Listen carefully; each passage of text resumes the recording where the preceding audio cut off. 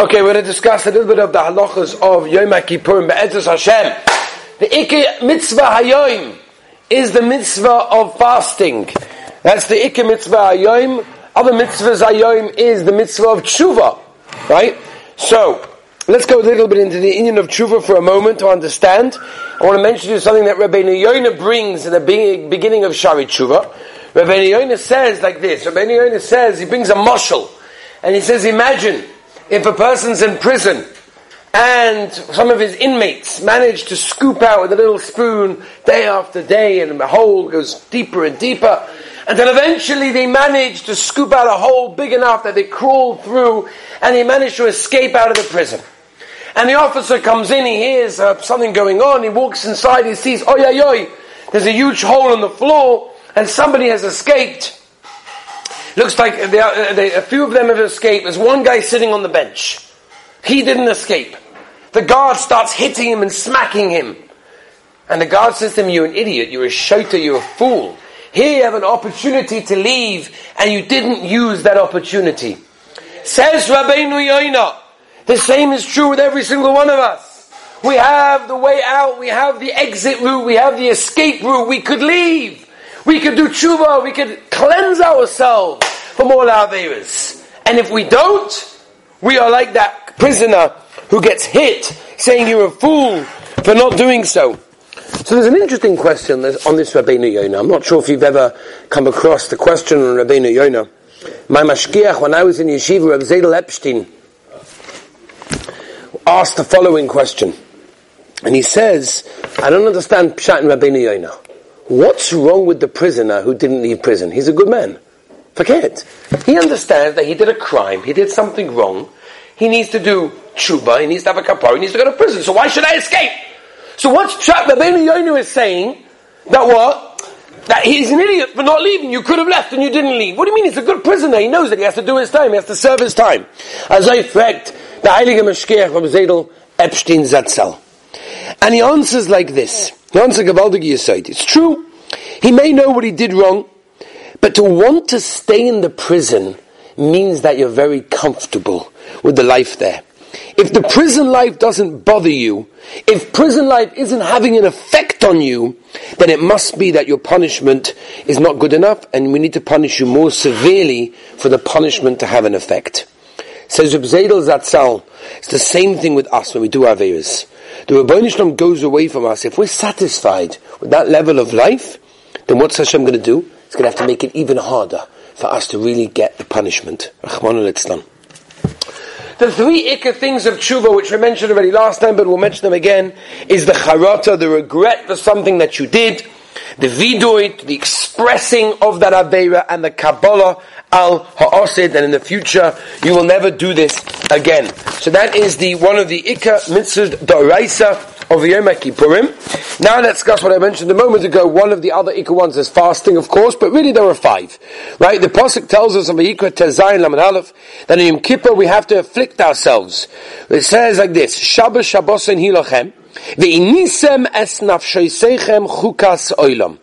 And Chazal tell us it doesn't mean chas v'sholom that a person should physically hurt himself. That's not what it means. But it means rather what a person should do is should try to abstain from various physical pleasures. And when you abstain from those physical pleasures, you're giving yourself a way to do tshuva. I will tell you, by the way, I'm just not going to spend time on this, Al Pi Kabbalah, there is a very big inyan in the Chamish Ainun that we do on Yom Kippurim.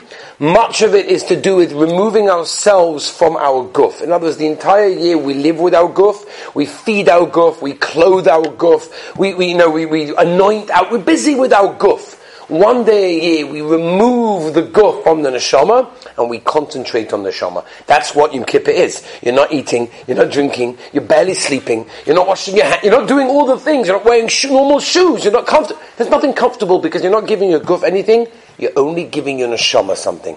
That is Yom Kippur. The giving of your neshama, the concentration on your neshama, and the guf has nothing to do with me. That is why we have a din of a malach, v'choli v'choli. Al kol panim.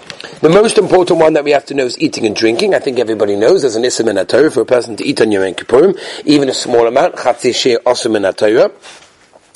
We discussed the shaila, if you remember. For some of us discussed it. We learned this, and Shimon, I think we discussed this one as well, right? Or Elibi as well. No, if a person has a heter from a doctor to eat half the share, and he eats the whole share, is he chayiv or not? Because be'etzem, he's allowed to eat half. So he only ate another half. Half is not really chayiv. Or do you say it's mustarif or not? But now we're going to go into all of those different halachas, whatever it is. If anyone needs a heter not to fast, should contact their local Orthodox rabbi and get a heter not to fast. But generally the only heter not to fast is pekuach nefesh. If a person is going to die, then that's a heter, which again this year we have to know whether or not corona is considered to be something depending on what level. There are people, unfortunately, Rahman al-Sam, we should never know. And I know some people myself right now, and not far from this building, who are mamish in bed or very, very weak, who have a suffix if they should be fasting on Yom Kippur, because they're very, very weak. Again, it's not for now, but it's important for idea to understand. A person eats on Yom Kippur is subject to koris. Thank you very much. That's exactly what it is. Kedei achilas plus, that means if he eats within 3 to 9 minutes, or even drinks, k'molei lugmov, whatever it is, he's going to be chayiv koris in this case. Okay. The Ramah brings down that you are allowed to touch food for a cotton. For example, you want to feed your child, you're allowed to touch your food, but the Ramah says for shaloi l'tzorech, it's osa to touch food. Food is muktzah, unless there's a tzorech, unless you're feeding children, or unless something like that, then obviously it's mutter. But stam to touch, the Ramah passing is it's osa. Rav Shlomo Zalman was asked the shaila whether you're allowed to speak about food. If you're allowed to speak about food, and he said about it, there's no problem whatsoever, there's no problem over here as well. It's interesting, there's a sheet in the Mateh Ephraim, because then it's also to smell food, shema, you're actually going to come to eat it. It's a gzeira, if you give a gaza, geschmack, gewaldig. So the Mateh Ephraim said it's also Ravadia, and others want to say that there's no problem whatsoever, but maybe you should put a heka in that case. Now, we have a problem on Yom Kippur, which is Me'ah Brachos B'chol Yom. Mo Hashem Alakecha Shomim Chokihim, Yiras Hashem. What's that? No, not on Shabbos. No, I mean, not on Yom Kippur, no. That was a het of Kniva Sayevik that the Gemara brought us, that there was a het. Nowadays we generally don't use such a het to prepare food. Everything has to be prepared already, Erev or straight away matzah. Smelling things. We have a problem with Me'ah Brachos. We're not making the 100 Brachos. If you make the Cheshbon, you're going to be missing certain Brachos from Shemana Esra. So we need to make Me'ah Brachos B'chol Yom. So what do people do? They smell B'samim. Right now, you have to know a few things. First of all, you have to know there's a big Midas Chasidus that the Mogen Avram brings in Reishut Basic Cotton Base, that Yerabah the Chai Odom Mishnah Berurah as well, not to smell things on Yom Kippurim. They need some as nafshay seichem. What are you doing? Giving us a bazak geschmack smell. And therefore, there are many who hold Midas Chasidus. Meikadin, it's 100% mutter. Midas Chasidus, the person wants to go above the letter of the law, not to smell nice smelling spices. But even if you go with the Ikadin, which many of Klal Yisrael do, you are allowed to smell it and make a bracha, but be careful how many brachos you make. You can wait one in the night and one the next morning, but if you're in shul the whole time and there was no shinei mokim, you never change your location, the pashtus is you cannot make a new bracha stam. So that's the halacha of eating. I think that's nogeya. Medication, okay, it depends. Every shayla is different. Medication, no. It depends if you need it, if it's prescribed, all these sorts of things. Rechitza, very, very nogeya.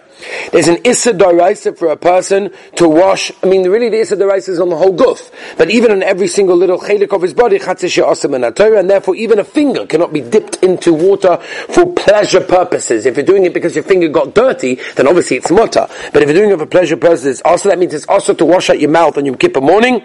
Mucus on your eyes when you wake up in the morning should not be washed away, but rather what you do is when you wash nagelwasser in the morning, obviously only up to your knuckles, and then you wipe your hands with a towel, before it's totally dry, just wipe over your eyes over there. Not when it's fully wet, and not when it's fully dry. When it's in between, you wipe over your eyes, you can get rid of the mucus that way.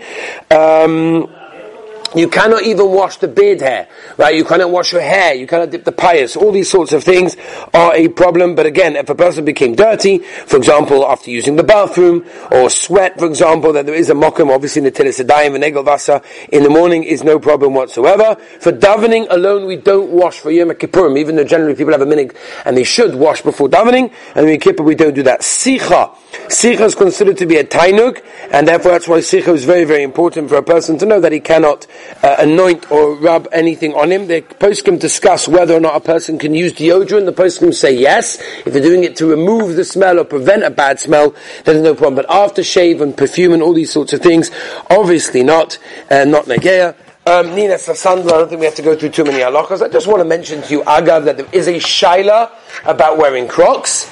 It's a sheh b'fnei atzmai, which really we should give it a different time. But the shaila basically is, Al Pi Bach and others as well, is that it's not lav dafke leather. In other words, Chazal made the gzeira on leather because that was what they had. But if nowadays we find a material which is basically as comfortable or maybe even more comfortable than leather, then it's included in the gzeira. Right? That's number one. And the reason number two why there's a shaila with Crocs is because there's a din that you're meant to feel the floor. There's a din, you're meant to feel the floor. Many gedolim, Moshe Sternberg, have a look in Hanof, davens without shoes. You're meant to feel the floor. With Crocs you don't feel the floor. Right? So therefore, again, I don't want to say bad against Klal Yisrael, because many of Klal Yisrael do wear Crocs, and I don't want to say anything against it, because my poskim do allow it, but there is what to talk about. There is a habamina that Crocs are too comfortable, and too comfortable is not something that we wear on Yom Kippurim, and therefore a person should be careful of that. I want to just end, Rabbi said, with one last Gevaldige Yesoid from the Heilige Chofetz Chaim, Chosin Yugen Alayni. The Chofetz Chaim says like this, he brings a mashal to us on Yom Kippur. And the Chofetz Chaim brings a mashal, he says, a man came into a wholesaler. He has a store. So he came into the wholesaler to buy food on credit for his store. The wholesaler says, what are you, crazy? You haven't paid me the previous debt. Why should I give you another loan? Why should I give you more food to take to your store? You haven't even paid your previous debt. That's ridiculous. The guy says to him, no, you have to understand, a few times I had trouble paying, but this time, don't worry, as soon as I get home, as soon as I get back to the store, I'm going to sort out all of the payments. The guy says, you told me that last time. I remember exactly the same conversation. You told me last time, as soon as I get home, you never did. Now you're coming for more. It's ridiculous. It doesn't make any sense. And he started saying, please, you've got to help me. I've got no food for my family. How am I going to feed my family if I don't bring food into my store? No one's going to buy anything from me, and therefore no one's going to have it. I'm not going to be parnasa. Mamash, the whole thing. The wholesaler was about to agree and give him another chance, when all of a sudden, one of the wholesaler's suppliers walked in and said, oh, this guy, he's not paid us either, that's ridiculous. And then the whole thing erupted in a whole situation over there. Can you imagine? He says, you definitely can't give him credit. And a man came along and said, I've got a better idea. A man was seeing the whole commotion. He said, instead of selling him in bulk, a huge amount to take to his store, give him a little bit. If he pays for that, then you know he's genuine, and then you give him the rest. Says the Heilige Chofetz Chaim. We come Rosh Hashanah, we come Yom Kippur, and we say, Rebbeinu Shalom, we need this, we need this, we need this. A list of all the things that we need. And in Mitzvah Hashem, we're going to do tshuva, and we're going to be great, and we're going to be amazing, and we're going to live a Gavaldic life, Al Kiddush Hashem. Hashem said, but last time you said that, and you didn't fulfill it last time, so why should I do it?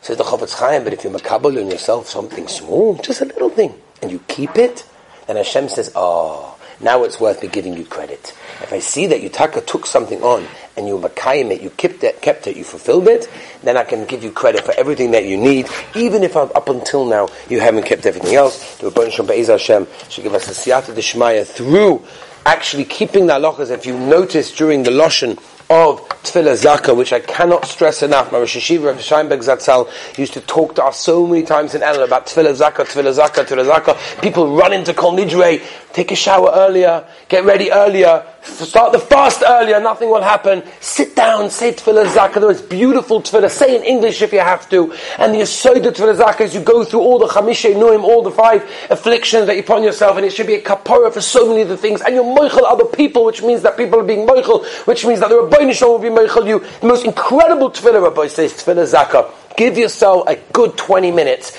before Kol Nidrei starts to say Tefillah Zakah, to go Valdiga Tefillah, and through that Be'ez Hashem, the Rebbeinu Shalom will give us all the siyata d'shmaya to be Mekadosh Shem Shemaim, to do Tshuva Shlema, and Be'ez Hashem, the Rebbeinu Shalom will makabel all our Tefillahs l'tov.